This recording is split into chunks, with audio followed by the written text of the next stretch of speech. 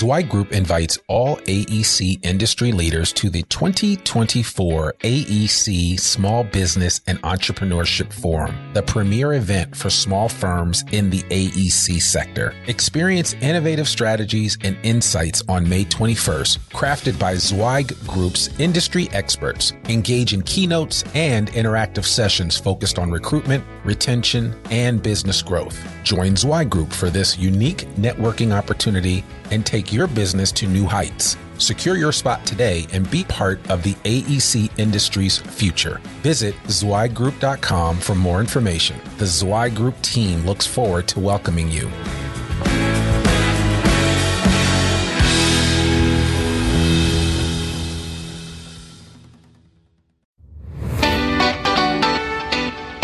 Welcome to the Zweig Letter Podcast, putting architectural, engineering, planning, and environmental consulting advice and guidance in your ear. Zweig Group's team of experts have spent more than 3 decades elevating the industry by helping AEP and environmental consulting firms thrive. And these podcasts deliver invaluable management, industry, client, marketing, and HR advice directly to you, free of charge. The Zweig Letter Podcasts, elevating the design industry one episode at a time. Woo! How's everybody doing on this fine, crisp Frisco morning? Welcome fall, and I know everybody in Texas is really great to hear. It's really great to hear that. So good morning. We had a great day yesterday at M&A Next. Now it's time to board our Airbus A380 and elevate our experience to the clouds. Welcome to Frisco, Texas, or if you're a Texan, you say the great state of Texas. I'm thrilled to welcome you to the 23rd Annual Elevate AEC Conference and Awards Gala. We've got a Texas-sized experience in store for you this year at this amazing venue. This newly opened Omni Resort is part of a 660-acre development that includes the new headquarters of the Professional Golf Association, multiple golf courses, and a slew of amenities. The development is expected to create a $2.5 billion economic impact for North Texas over the next 20 years. And it serves as a great venue to inspire us as we kick things off and focus on value creation. Today, we've assembled an impressive group of the highest performing firms and finest AEC firms in North America. At a time when our industry and many of your firms, probably you yourself, are busier than ever, taking time to attend an event like Elevate is important. And for that, I want to thank you for being here.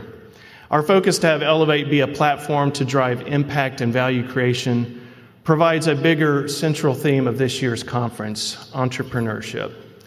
Now, the term entrepreneur is overused in today's LinkedIn world, but the term itself and its basic and simple definition is important. One who generates economic value through the creation and development of business. This is an important role in our profession and represents the attendees of this conference. And what better place to focus on entrepreneurship than Frisco, Texas, a city that has approached economic development in an entrepreneurial way, focused on growth and excellence.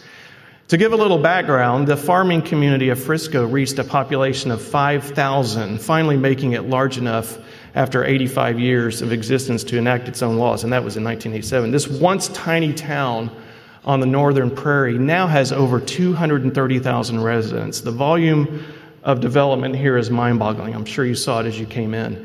It also includes the recently announced $10 billion Fields development, which is a 2,500-acre mixed-use project slated for multi-million-dollar homes, multifamily towers, offices, retail, and industrial facilities. We can see why so many AEC firms are clamoring to get into Texas. For over 25 years, I've witnessed Frisco and its explosive yet intentional growth. City is a great success story of public-private initiatives that has led to massive commercial development, stadium homes for major and minor league teams, and more retail per capita than any other city in Texas. I actually recall my first year at Zweig Group 10 years ago, in 2013, when we attended the Inc. 500 conference as an award winner in Washington, D.C. The presenting sponsor of the Inc. 500 conference was Frisco, Texas. A city, not a fast-growing company, not a big national brand, but a city. Now that is entrepreneurship. So since then, Frisco's been one of the fastest-growing cities in the U.S. and attracting major corporations from around the world, along with the most extraordinary attractions in development, including the one we are enjoying this week. 5 years ago, here in this Metroplex, we launched our mission to elevate the industry, which I could describe as a recruiting and retention revolution with an entrepreneurial engine. Today, not far away from that launching pad at the Fairmont Hotel, in 2018, we celebrate that milestone here in Frisco, Texas, a place that represents an extraordinary example of a city thinking like an entrepreneurial business. So while we're on the subject of smaller cities driving growth and becoming bigger cities through entrepreneurship, I thought I'd share a story from my hometown, which serves as the Zwei Group headquarters now. Photo on the screen is the east side of the Fayetteville, Arkansas Square in 1958. That drugstore is the Clinehens Fayetteville Drug, which multiple generations of my family ran for over 60 years. Next door is Sam Walton's historic Five and Dime. While we marvel at the quality of digital photography today, this photo was taken by an old-fashioned camera, actually by my grandfather, with Kodak film that gives us incredible resolution that allows us to zoom in even further and see the grand opening signs on the windows. What a moment in history. Sam Walton's entrepreneurial expansion of his second Five and Dime, which was the beginning of Walmart and now the largest company in the world, number one on the Fortune 500 list. Sam Walton, credited as one of the greatest entrepreneurs of all time, was 44 years old when he started Walmart, reinforcing that there is much opportunity in being entrepreneurial throughout your career. Now, the impact that the Walton legacy has had on Northwest Arkansas is profound, with massive investments in the community, the arts, infrastructure, and quality of life. So while many of us in this room are not on a path to become Fortune 1, the value creation that we are able to drive today in this industry is unprecedented and allows us to make our own remarkable impact. Every dollar of growth in revenue, every % better in a key performance metric, every award you win, every new job you create, every raise you give and bonus you are able to pay, all of those things are generating tremendous values in the families of your employees and beyond in the communities that you serve. That is the essence of Elevate the Industry and this event. Maximizing value creation so that we can invest in our people, so that they can invest in our communities and impact the world. It's also entrepreneurship. When we launched our Evolved mission in Dallas 5 years ago, I used John F. Kennedy's quote, "A rising tide lifts all ships," to paint a picture of what we're trying to do. Working together to show the world the incredible impact this profession has on every human and that you can make an amazing living doing this important work. Since 2018, the Elevate AEC Conference and Awards Gala has been the platform for people to network, learn, and celebrate, all important pillars of this event and the mission. This year, I'm excited to be here with all of you at our largest in-person gathering of industry leaders, the Elevate Her cohorts, and award-winning firms to advance the Elevate the Industry mission. Over the next 2 days, we'll recognize and celebrate marketing excellence, hot firms, best firms to work for, courage and leadership, top new ventures, and rising stars, our excellence in client experience winners, and the coveted trifecta winners. Let's give our award winners a round of applause.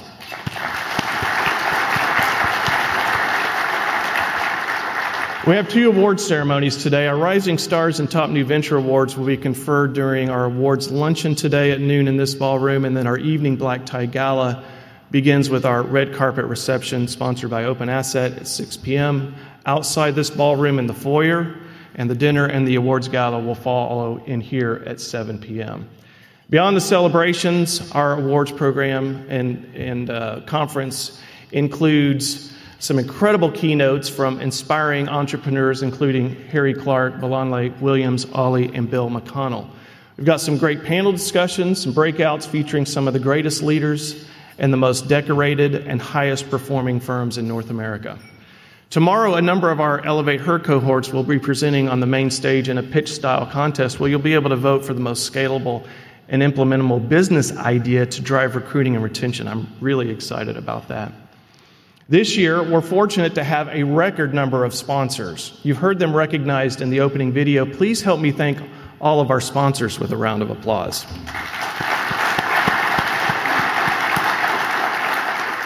Be sure to spend some time with them in the exhibit hall and also check out their websites. So to kick us off today, we're going to take both a micro and macro view of the industry. To start, we're going to focus on our industry data and award winner data that is hot off the press. Then Bill McConnell is going to zoom us out, looking at the overall industry and economy. So to begin, I'm going to provide an overview of 2023, focusing on our industry research and award winner data. The data Zwei Group collects on the industry includes over 3 million annual data points, providing powerful benchmarking for firms. But also it provides thousands of business indicators that can help us understand where our firms stack up in the industry and where the opportunities are to drive better performance. So in 2023, the industry performance metrics are as rich as the multi-billion-dollar developments in Frisco. And the industry overall is resilient, with some areas red hot. Last year, we started by presenting a key industry metric that shattered previous records. Well, this year, we've finally seen a slight cool down, and that's pre-tax, pre-bonus profit on net service revenue came down to 15.5% from the all-time record of 16% last year, way up there in the clouds. Rapidly rising costs, along with increasing labor expenses, have contributed in part to this shift. The debt-to-equity ratio, also known as debt-to-worth, measures the long-term ability of a firm to meet its financial obligations. In 2022, we never saw never seen before lows, which is where you want to be. But actually, this year we're back up. Not surprisingly, we see firms trend up as the debt-to-equity ratio increase, and that was something that was forecasted for 2023. Despite some cooling in various industry benchmarks, backlog in the industry, that is work that is under contract, not yet performed, is up to 9.1 months. So the strong backlog is obviously good news, but also another indicator we do have a lot of work to do, and we've got to have the people to do it without burning them out. So for those unsure how to sell a growth plan in their firm when they are busy, this graphic makes a strong case. Time to fill a job is quicker in fast growth firms, meaning growing firms are able to attract talent better and quicker, and we see that in our business for sure. Fast growth firms are defined as firms that have grown 20% or more per year for the past 3 or more years. It's really important that all of us as leaders understand that we must communicate why grow to our people. Because the default perception of growth for the average employee can mean more projects and more pressure, right? It's really critical that they understand that growth provides the resources to work out of our reliance on the same resources in overwork situation. This chart proves that we can secure the resources we need to solve problems quicker when we are in a growth mode. So some of the most successful firms that we see across our awards program have highly developed internal communications teams who are focused on getting the right information to staff so they are empowered to make better decisions to advance the business and to drive a best firm to work for culture. You'll see this as we present some other trending data from our awards program. So let's get to some of the data from our 2023 award winners. We're going to start with our hot firm list. This is the top 100 fastest growing firms in the AEC industry. The hot firm equation adds growth in dollars and growth by percent over the past 3 years to create a level playing field for firms of all sizes. This year we saw a huge surge in revenue growth after a slight dip in 2020. This chart shows the 3-year average revenue growth over the past 5 years of the hot firm list.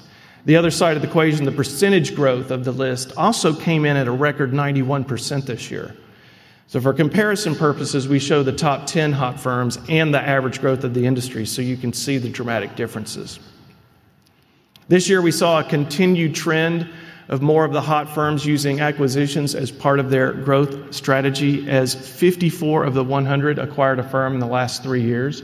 But most notably, though, for the first time in history, all 10 of the top 10 hot firms used M&A as a growth strategy. Shifting to our Marketing Excellence Award winners, year after year, this group of high-performing firms proves that marketing is a key strategic investment that drives financial performance, something our prestigious group of winners in 2023 prove, showing an impressive growth over their non-winner peers. In this first bar chart, we can see that 50% of the Marketing Excellence Award winners, or MEA winners, were fast growth compared to 22% of all other firms. This chart shows that firms that invest in award-winning marketing are over 2 times more likely to be fast growth firms. As we look at this next metric, I think it's important to point out that even today, many firms in this industry still view marketing as an expense instead of a key business investment. But not the firms that win the MEA award. They see and realize the return on investment. As we can see here, marketing drives profit, and the results were even higher this year as 90% of our MEA winners were highly profitable. That means they maintained a 15% or higher profit margin for 3 or more years, versus 54% for all other firms. The takeaway here is that marketing drives revenue, growth, and profits, so invest especially now. Moving on to the final and largest data set of our 3 awards programs, Best Firms to Work For. This is the largest employee experience survey in the AEC industry, with 2023 posting a record-breaking 18,000 responses and 2.8 million data points alone. The theme of 2023 is that we are finally back to normal. And that means that after a significant depression in employee sentiment in 2020 due to COVID, followed by a euphoric surge in 2021 as things were opening back up, we have finally returned to what I would say is a normal baseline to compare and benchmark in 2023, back to where we were pre-COVID. Now, let's take a look at some of the interesting trends. Interesting trends in 2023 are related to employee satisfaction around parental leave and bonuses, both of which were on a slide previously. So we've seen parental leave improve, and I would say, at least in part, to remote work policies are better able to naturally provide more time for parent-baby bonding in the home. The improving bonus trend should be comforting at least one positive data point in what has become a challenging environment when it comes to compensation strategy. Now, the areas trending down are also quite intriguing this year, as these are typically some of the highest rated items. When employees were asked about their confidence in management to guide the firm to future success, that confidence took a nosedive this year, along with their level of trust in management. So with those being historically high, this might indicate that there's increasing anxiety around stability and future growth, and that's understandable if you ever watch the news. But this could also be preventable, as we've seen communication scores drop pretty significantly over the last several years. So as communication within the firm and from firm management decreases, anxiety around and paranoia around performance tends to increase. So it could be preventable. Looking at the trend of challenging work decreasing, this might surprise many of you as your firms are so busy. But there are many synonyms for challenging. And there's a significant difference in the context of stimulating versus demanding. And I would submit that an increase on the demanding side erodes the stimulating side. So challenging is defined by the current generation as thought-provoking, interesting, inspiring. So a decrease here is likely driven by higher workload and pressure to get jobs out the door, which decreases the ability to be maybe creative in design, visit job sites, learn more about the broader implications of the project. But another aspect of this could be those work-from-home policies, right? So while that flexibility feels good for some and helps in recruiting, less office time can mean less on-the-job training, cultural development, and natural mentoring that can result from being in the same space all week or most of the week.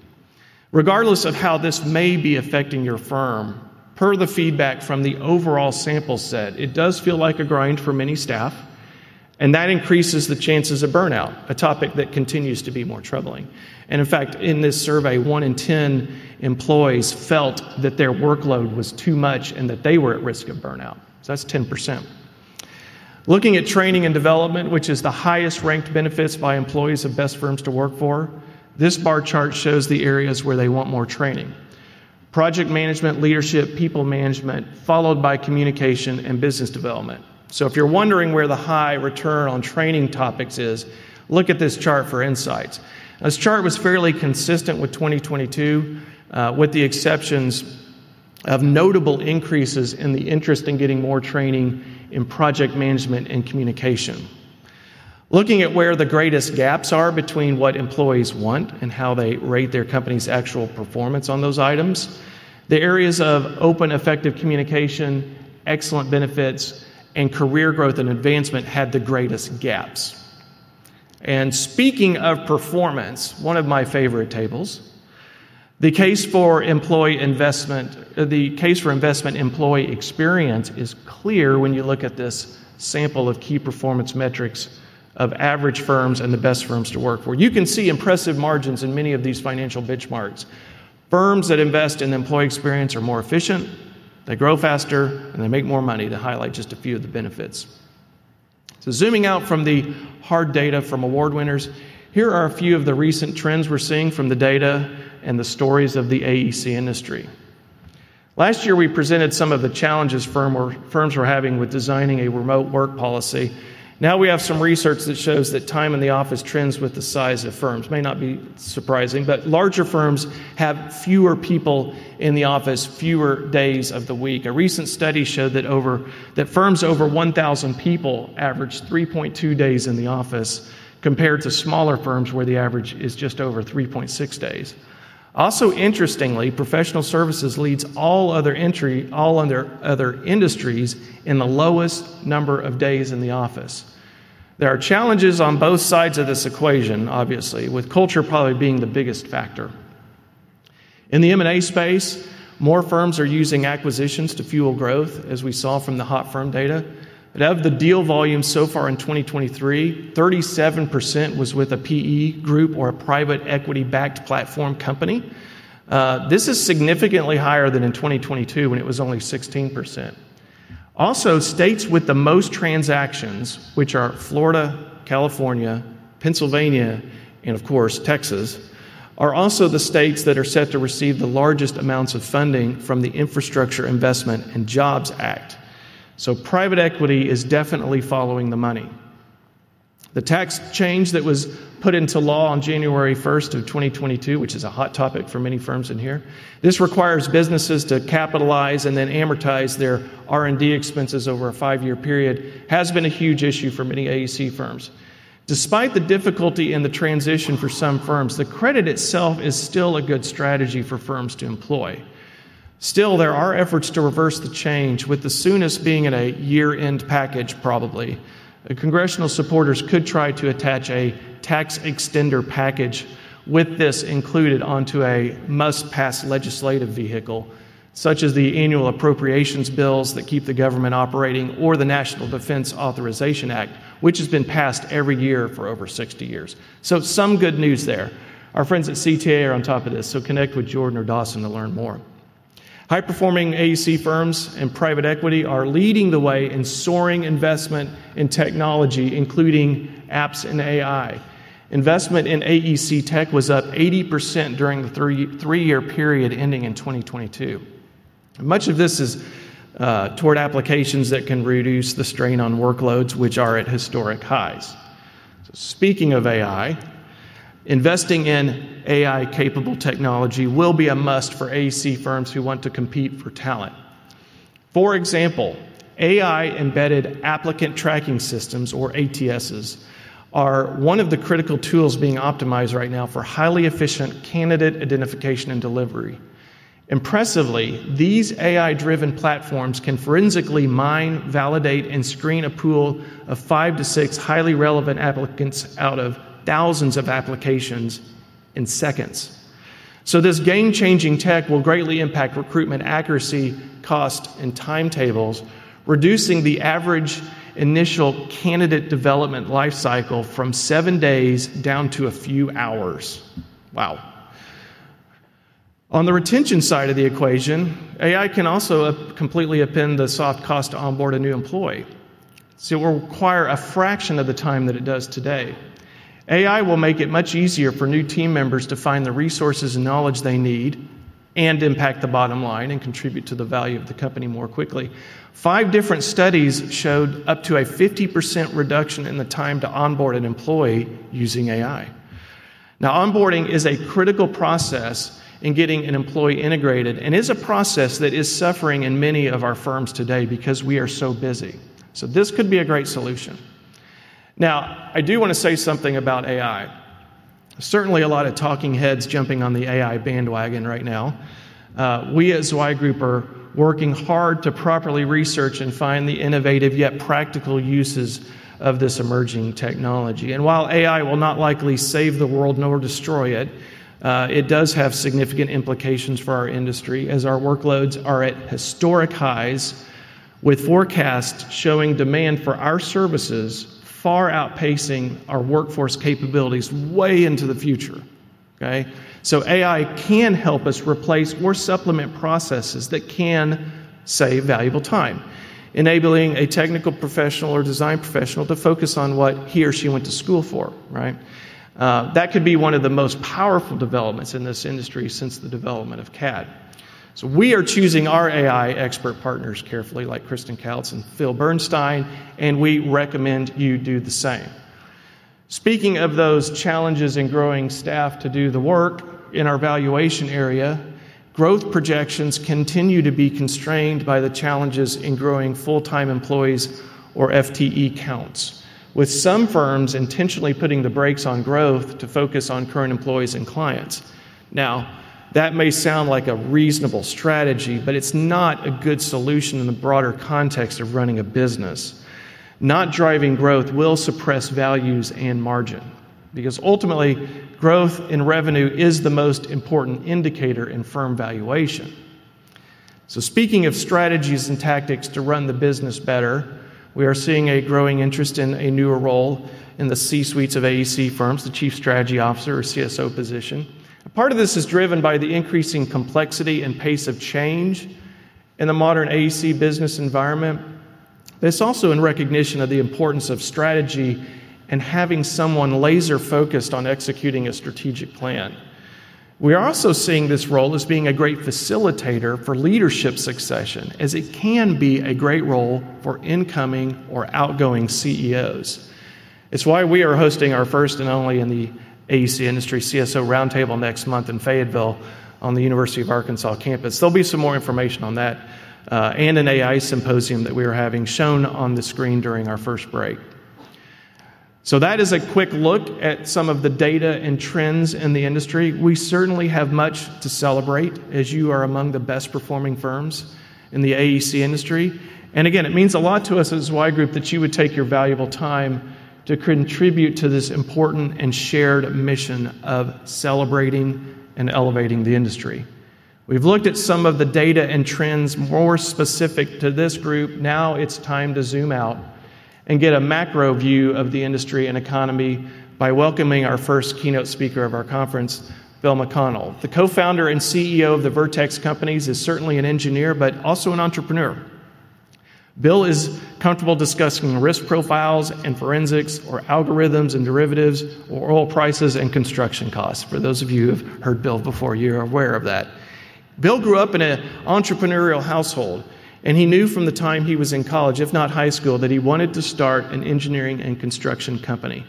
His father's advice to him was simple: success comes to those who work hard and work in the right direction. In other words, have a great strategy and then outwork your competition. He's tried his best to follow that advice his entire career. Sometimes great wisdom comes from its simplicity. That's fantastic. And now, Bill will continue to paint a picture of the AEC industry through his talk focusing on the broader state of the industry and economy. Please help me welcome Bill McConnell to the Elevate stage.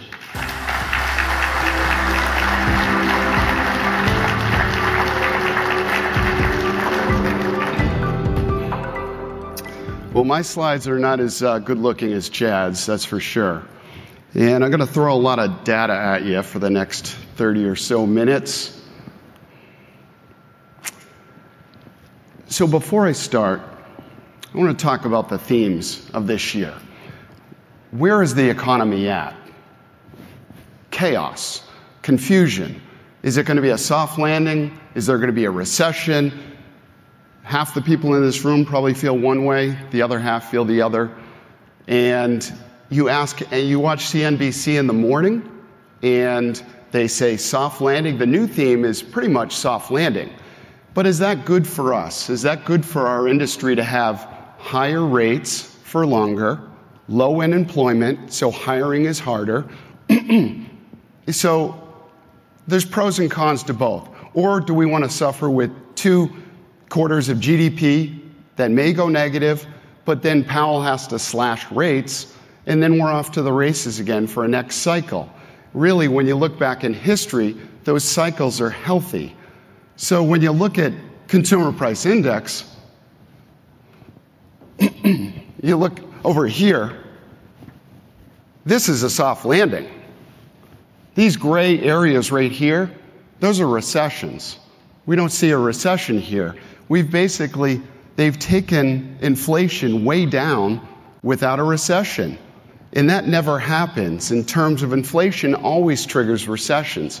But it's been such a resilient labor economy because there's less people in the workforce right now, and that has helped. But that right there is something that we haven't seen in a long time without a recession. You usually have that, as you can see, those spikes, they come down through a recession or just after a recession, not before a recession. So that really leads people to believe that perhaps a soft landing has occurred. And that's why we see multiples expanding. We see the stock price, the equities market doing quite well. And you look here, that's a nice trend. 8.3 to 3.2 in the last year or so. But what happened yesterday and today? It's at 3.7. So it's ramped back up. So what does that mean? We're not at a terminal rate right now. They're saying that next week the FOMC is going to keep rates at level, but perhaps in November, if this trend continues, they're going to continue their hawkish trend and bump the rates. Now, is that going to set us off? They're really trying to put the brakes on the economy here, but you have July of 3.2 and August of 3.7. So we're not out of the dark right now. And we are seeing continued inflationary pressures. Now that inflation really is coming from gas prices that have gone from 70 to 90. So when you pull that out, it's lower, it's more in the 3.2 range, but it's still higher than what was anticipated. So we have this volatile energy prices and food prices. But again, it's just a weird time right now. There's no real clarity in the industry. And you look at the Fed funds rates, there's been 11 hikes. 11 hikes over the last year and a half. And the Fed was slamming the brakes on. There was 4 hikes of 75 basis points, 2 hikes of 50 basis points. And really, it's done a good job. It's tamped down growth. The construction industry, which is reported in nominal, not real numbers, is up 1% this year, as we'll see. So when you take out inflation, it's really negative, a little bit of negative growth. And that's mainly the private sector, because the public sector, and the folks in this room that do public sector work, are going like gangbusters. But residential work has dried up a bit, although we're seeing it start to ramp up again, which is really interesting. It's almost like developers have become comfortable with the higher interest rates, and now money's starting slowly to trickle back. Those of us that do environmental work, that are doing due diligence work out in front of these developments, are starting to get busier. So it'll be interesting. But you look at right here. Look at those rate hikes in 2022. That was unprecedented. It was the highest since Volcker was doing it in 1980. That was a long, long time ago. And we had this unprecedented situation that called for extreme, well, they said it was transitory. That was very wrong. So they waited a year too long, and then they really put the brakes on the economy, and it worked. And also, in terms of monetary policy, you have the FOMC with the federal funds rates. That's a lever number one. Lever number two is the money that they release into the economic system. Here, they're starting QT. They're not buying as many bonds, so not as much money is flowing into the system. And we're seeing that in the PE world. Raising funds is taking where it took a year before, it's taking 2 or 3 years. Getting deals done, buying a piece of property and getting bank lending is becoming more difficult. So everything is tightening up. And then when we see over here, a technical recession in the past was 2 quarters of negative growth. That was really something that was relied upon. So that has changed. National Bureau of Economic Research has said they're taking a more holistic view. But if it was 20 years ago, that would have been a recession. And that makes sense because we've had the deflationary CPI come down. So again, was it really kind of a mini recession? You could argue that, but we had these unemployment numbers that didn't tick up. And in terms of unemployment, it's been hard for us. It's been the issue in the industry, as Chad mentioned, for many years now, and that is preventing growth. And without growth, we don't have opportunity. And without opportunity, people will leave. And so what it's done is it's really forced business leaders in the AEC industry to step back and say, what's your differentiator? What's your culture? What's your vision? What's your mission? People want to work for firms that have a great vision and a mission. How are we going to get there? What's your purpose? What are you, in terms of culture? Can you rattle it off? And that's something that more now than ever, we have that. We have better purpose. And that's all driven by this low unemployment that seems to be extraordinarily sticky, especially in professional services. So the variable that the economy has is darn oil prices. Look at the volatility in that over the last 15 years. It just jumps back and forth, and it causes unpredictability. It causes instability in the CPI and PPI world. But that probably will continue for years to come, just because it's out of the control of the federal government in terms of pricing. And in terms of yield curve, this was always a great predictor of recessions since 1950. Prior to every recession, the yield curve inverted, where the 2-year bond all of a sudden traded more than a 10-year bond. It's really a flight to safety. So when you have these choppy markets, people pull their money out of the equities market, put it in 10-year bonds. There's so much inflow. The federal government lowers the rates because they don't need to pay this higher return. And then the 2-year bond flips above it.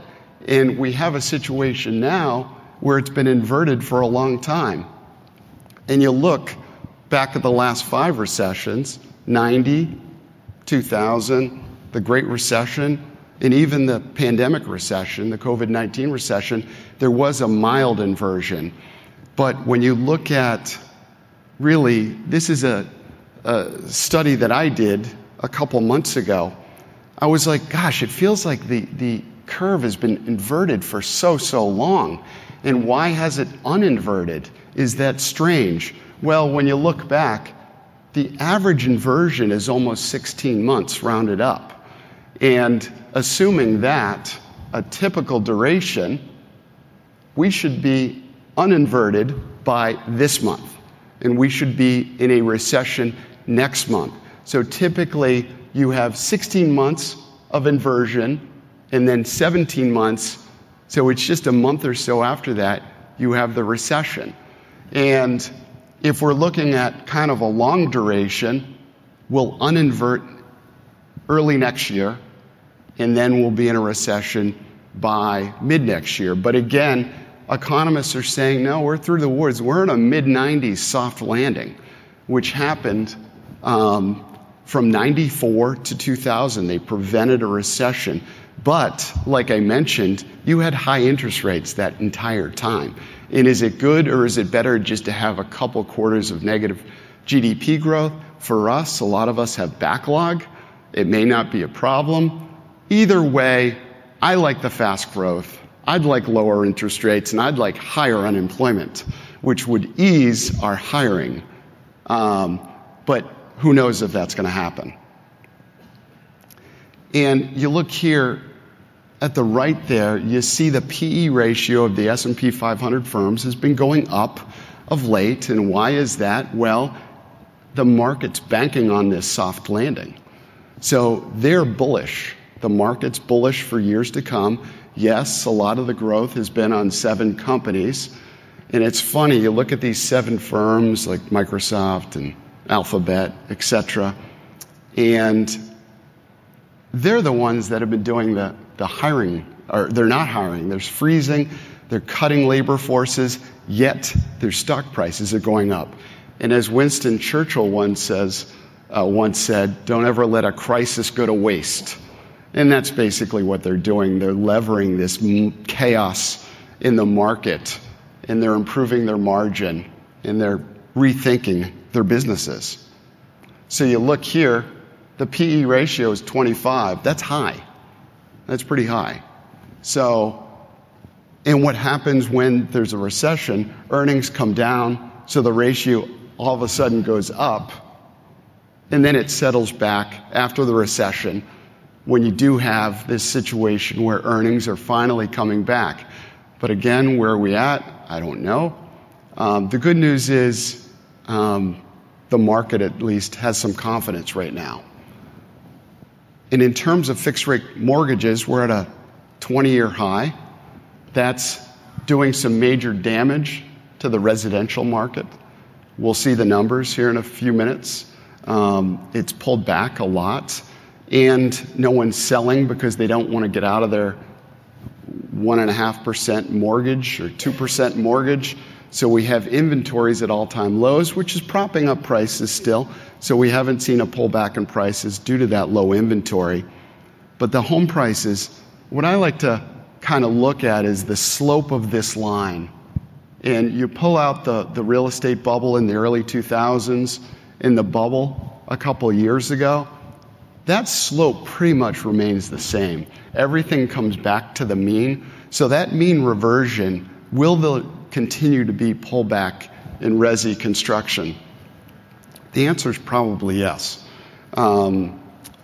particularly if we have this situation with construction that is slowing.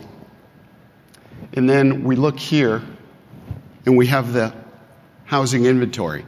Again, they've been tracking this data for 25 years. It's extraordinarily low. And again, people don't want to get out of their good mortgage and jump into a 7% mortgage. So in terms of GDP, this is a busy graph, but you look at personal consumption. These are the 4 components of GDP. So when you look at the economy, it's personal spending. That's pretty much it.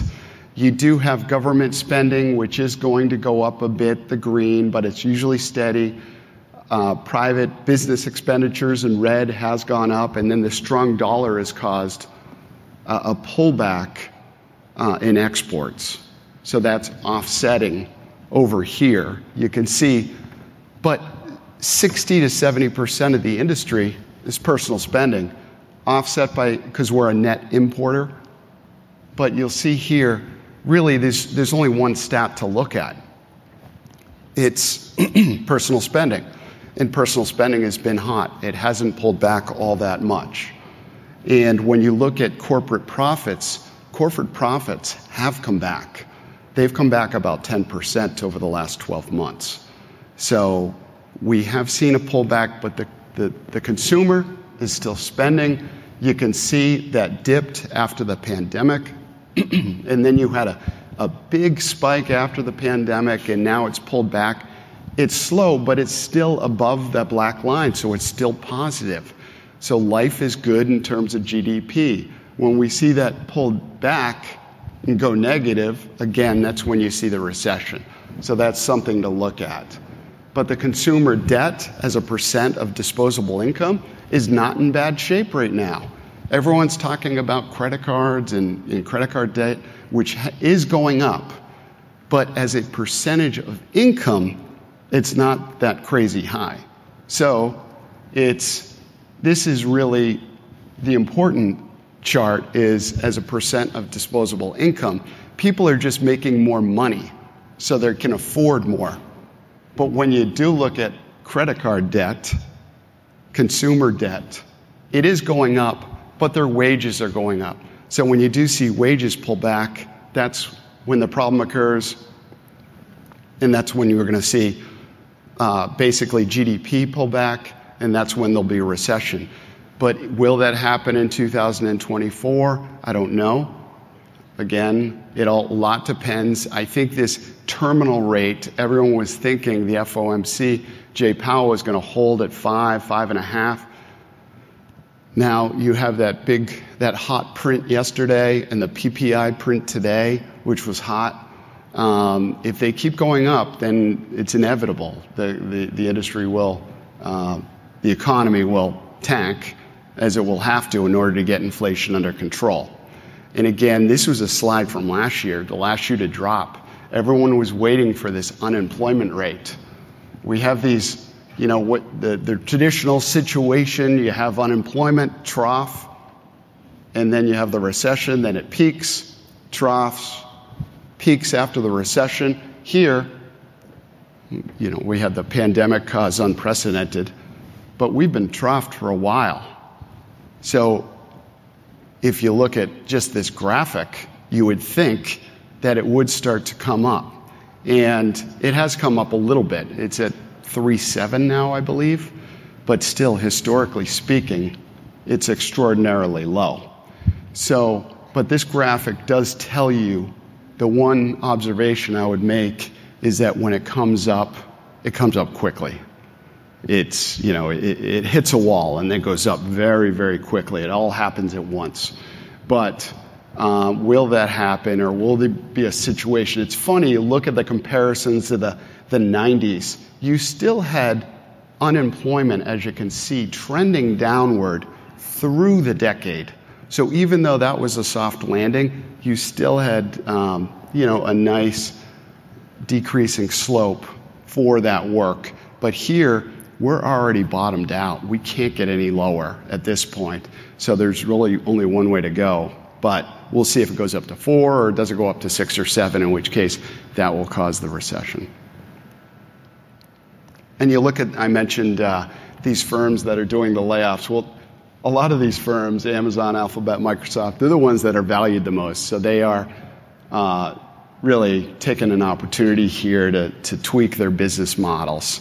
And maybe they zero-sum budgeting. I was talking the other day with one of my colleagues. They're using that strategy where they're saying, what's adding value, what's not. Let's start at 0 and figure out what's working and what's not, and they're making tough decisions. Labor force participation, economists are saying this is the reason for the low unemployment, the continued low unemployment, because we're at a situation where we have the lowest labor force participation since the 70s. And that came down markedly in 2020. It has pulled back, as you can see on the right side of that graph, but still we're 7 or 8 percentage points below the highs in 2000 in the late 90s. In job openings, there's still a ton of job openings out there. So from that perspective, a labor perspective, it looks great. A lot of job openings, more openings than there are unemployed people. Quits, which has been a major issue in our industry. Again, which I think has helped our industry in general, because we have had to figure out really purpose-driven work has been the key here. And quits are still high. They're coming down, but they're still high. So the industry has wood to chop here. And in keeping great talent, attracting and keeping great talent, that's the differentiation. That's how you grow. It's not easy to grow when it's a 3.5% overall unemployment in professional services, it's a lot lower than that. So this is the struggle, and it will continue based on these stats. So when we look at the construction industry, which really triggers most of our work, you look at these typical cycles, economic cycles: recession, early expansion, mid-expansion, late expansion. And in late expansion, you have inflation, you have low unemployment, people with too much work, you've got quality issues, you've got scheduling issues, you've got major construction problems, and it's been a quick cycle. I mean, it seems like yesterday the pandemic was here, and now we're a couple years later, and we've already been through that deflationary cycle, and now we have the huge inflation. It's been deflationary, and are we in late expansion or quasi-recession? Are we going to skip kind of those, and is it just going to plow through?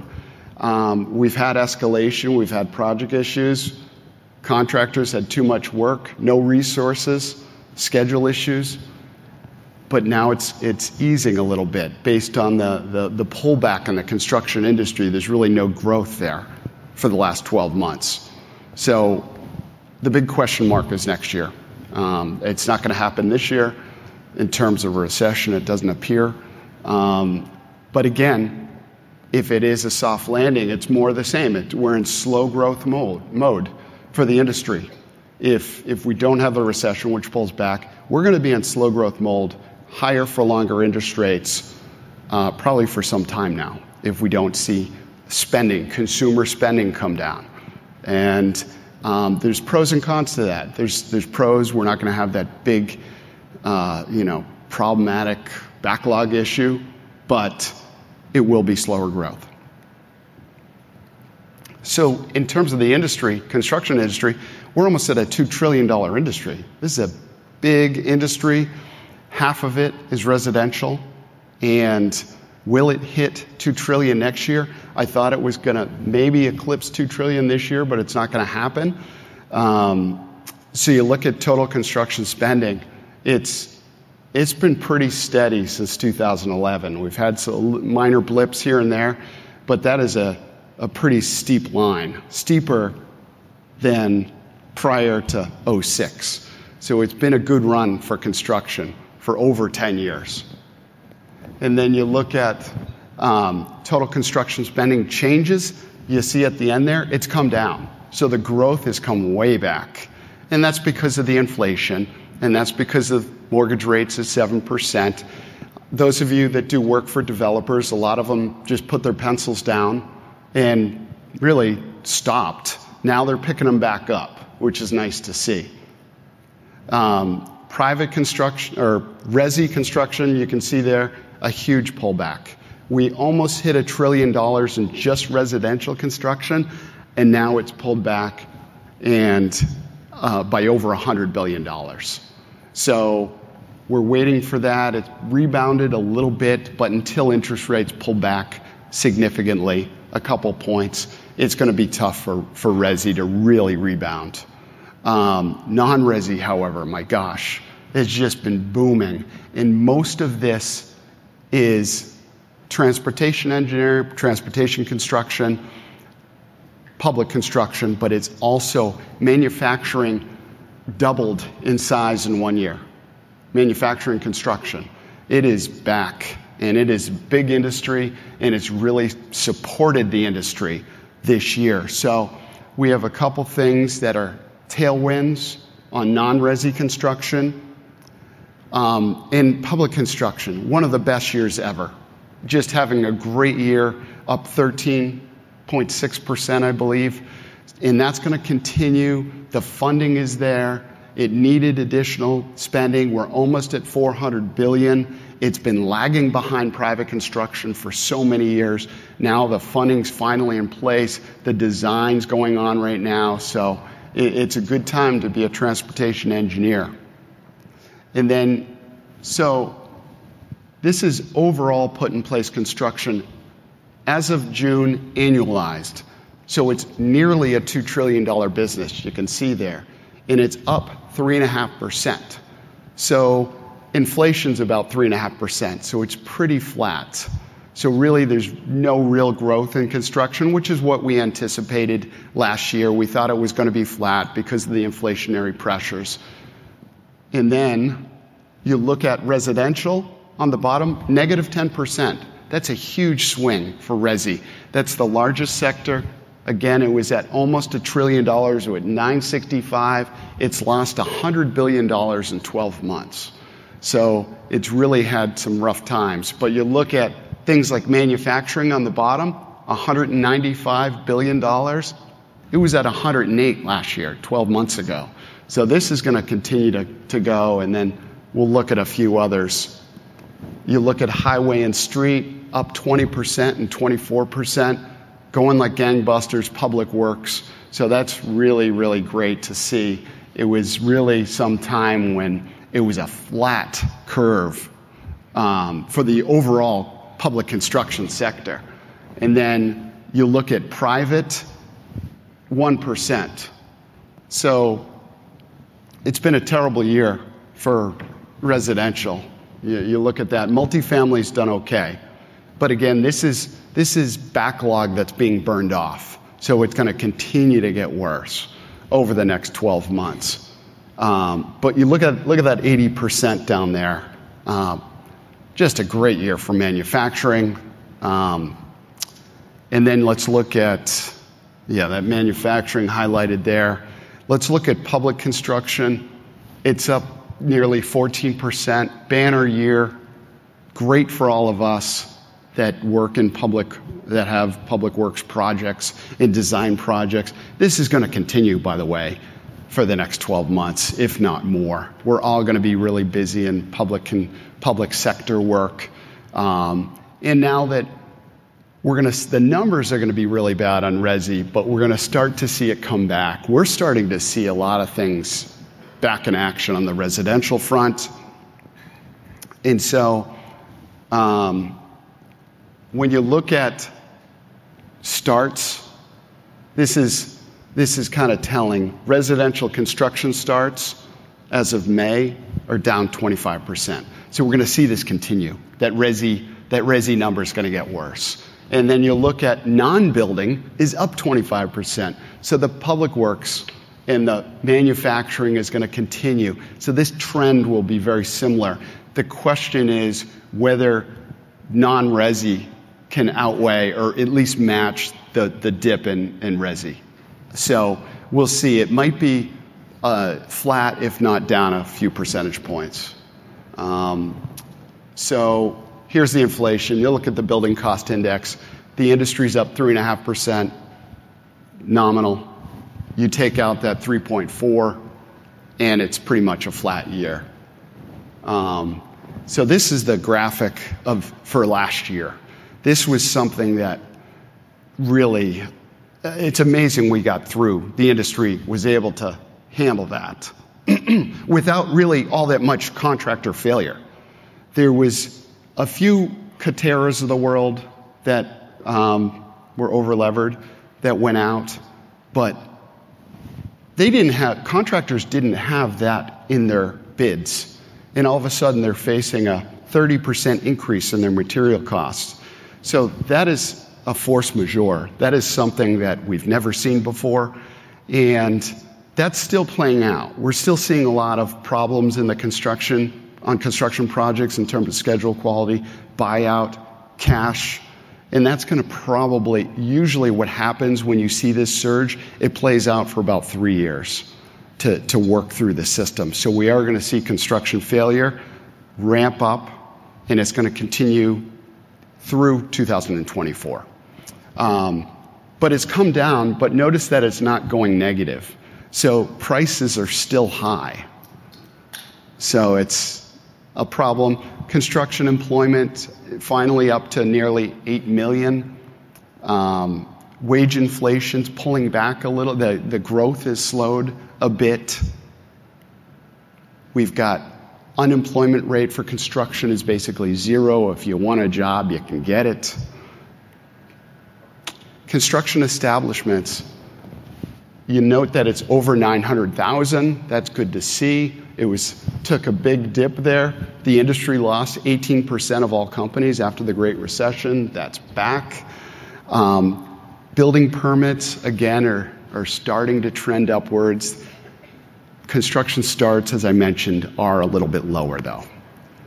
And this is interesting. That red there, that's where bids don't incorporate inflation. And that's from AGC.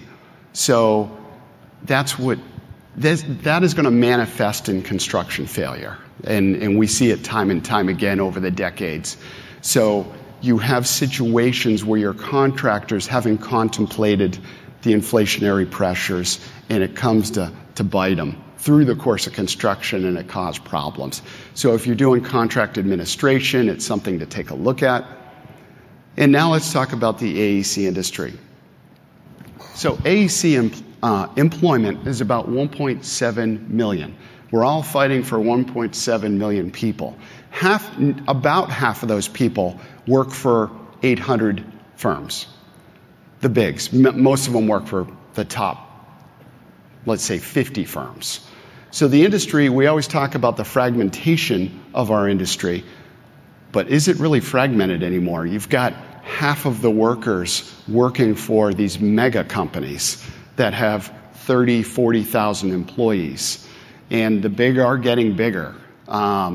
So it's broken up into basically shops of under 20 people and massive firms is really the market dynamics. And when you look at every 5 years, the Census Bureau takes a look at our industry, and they provide wonderful data. NAICS 5413 is our industry, and they go through enterprise size, employment, payroll, receipts. As you can see, as of 2017, the industry as a whole, those 1.5 million people at the time were generating $300 billion in revenue. It's up from that, of course. The Fred data notes that it's 1.7 million workers now, so it's nice that we've been able to attract 200,000 workers, which is actually surprising to me. But the firm count, 94,000 firms, 775 are over 500 people, and they employ well over 40% of the employment base, but 84,000 of less than 20 people. So half of the market's really fragmented. And then you look, they have watered down stats every other year, and this is the most recent detailed stats that they have. As of 2020, it was 1.6 million workers. And the big, that 775 has gone to 819. So we have PE money in our industry right now, and it's rolling up the industry. The big firms are getting bigger, and you're seeing that in the numbers. It'll be interesting when the detailed data comes out for 2022, which it usually takes a year or two for them to generate and post and publish this data online. And as Chad mentioned, everyone's working really hard. Everyone's got a lot of work. They're working more hours. And I'm wondering if that's a function of hybrid, where you don't have separation between an office and a home life, where you're just working all the time. And maybe those lines are now blurred. And in terms of working 3.5 days in the office, I'm like, I wish my people were working 3.5 days in the office. But we are trying to pull workers back, and our colleagues are coming back slowly. And I think it is extraordinarily important for our culture and demonstrate, and the learning curve too, and mentoring, etc. And the average salary now is about $90,000. And they don't have that plot over time. I'm trying to find it, but certainly wage inflation is up. And unemployment rate, they don't have it for NAICS 5413, but they do have it for 54, which is professional services and technical services. It's basically 2%, 2-3%. There's no one who's out of work who wants a job. And so it's, again, the fight for employment for the great employees. You got to hit the colleges. You got to figure out what your differentiators are and really push them. And I mentioned earlier that the developers drop their pencils, not doing any development. Now they are considering it. And you look at the AIA inquiries, that yellow line at the end, starting to come up. Design contracts are starting to come up. So we are starting to see a little bit of a rebound there, which is nice to see. I think developers are just pricing out their product considering the higher interest rates. Finally, it's kind of worked itself into pro formas. And then in terms of the sector, we have resi, which is still down. That's in yellow. You have institutional work, which is booming, and commercial, that's actually trending down some. So that big boom in lodging we saw last year, it probably won't see that again. And then you can't have a presentation without seeing or talking about AI. But when you look at what will it mean to the AE industry, I think what we could all agree upon is that it will be deflationary. People will be able to do things quicker. And so how will that impact pricing and employment? Perhaps 1.7 million is enough to handle growth moving forward if we have these accelerators in these generative programs. So again, I don't know, but it'll be interesting. Staying ahead, when I graduated from a college in New York, we had this speaker. His name was Kai-Fu Lee. He's known as the father of AI, and it was about 10 years ago. And he got up and he was talking about this, and he turned around to the professors. He's like, "None of you will be here. You're all gone, this and that." And everything he said has really come true. And it's like frightening. I was like scared when he was talking. But he said, he concluded the speech, get in front of the curve. You stay ahead of that curve, you're going to have more opportunity than you've ever seen before. You fall behind it, and that's a problem. And that was, I think, sage advice. So I think just keeping up with it and figuring out how to lever it and how to, take opportunities from it. In terms of that employment screening, I hadn't thought of that. That's an amazing concept. In the Dodge Momentum Index, this is non-residential. And this is, I think, my last slide. But we are seeing so non-resi is doing good. It's public construction's doing great. And we're all going to be busy. It's going to be a little bit flat. Private construction is swinging back. We'll see some of those projects that have been, on hold are being released now. So the state of the industry is good in terms of whether it's a hard landing or a soft landing. Only time will tell. The market's baking in a soft landing. So that means labor pressures will persist. And that's it. So thank you very much for your time. Really appreciate it. Thanks for tuning in to the Zweigletter Podcast. We hope that you can be part of elevating the industry and that you can apply our advice and information to your daily professional life. For a free digital subscription to the Zweigletter, please visit thezweigletter.com/subscribe to gain more wisdom and inspiration, in addition to information about leadership, finance, HR, and marketing your firm. Subscribe today.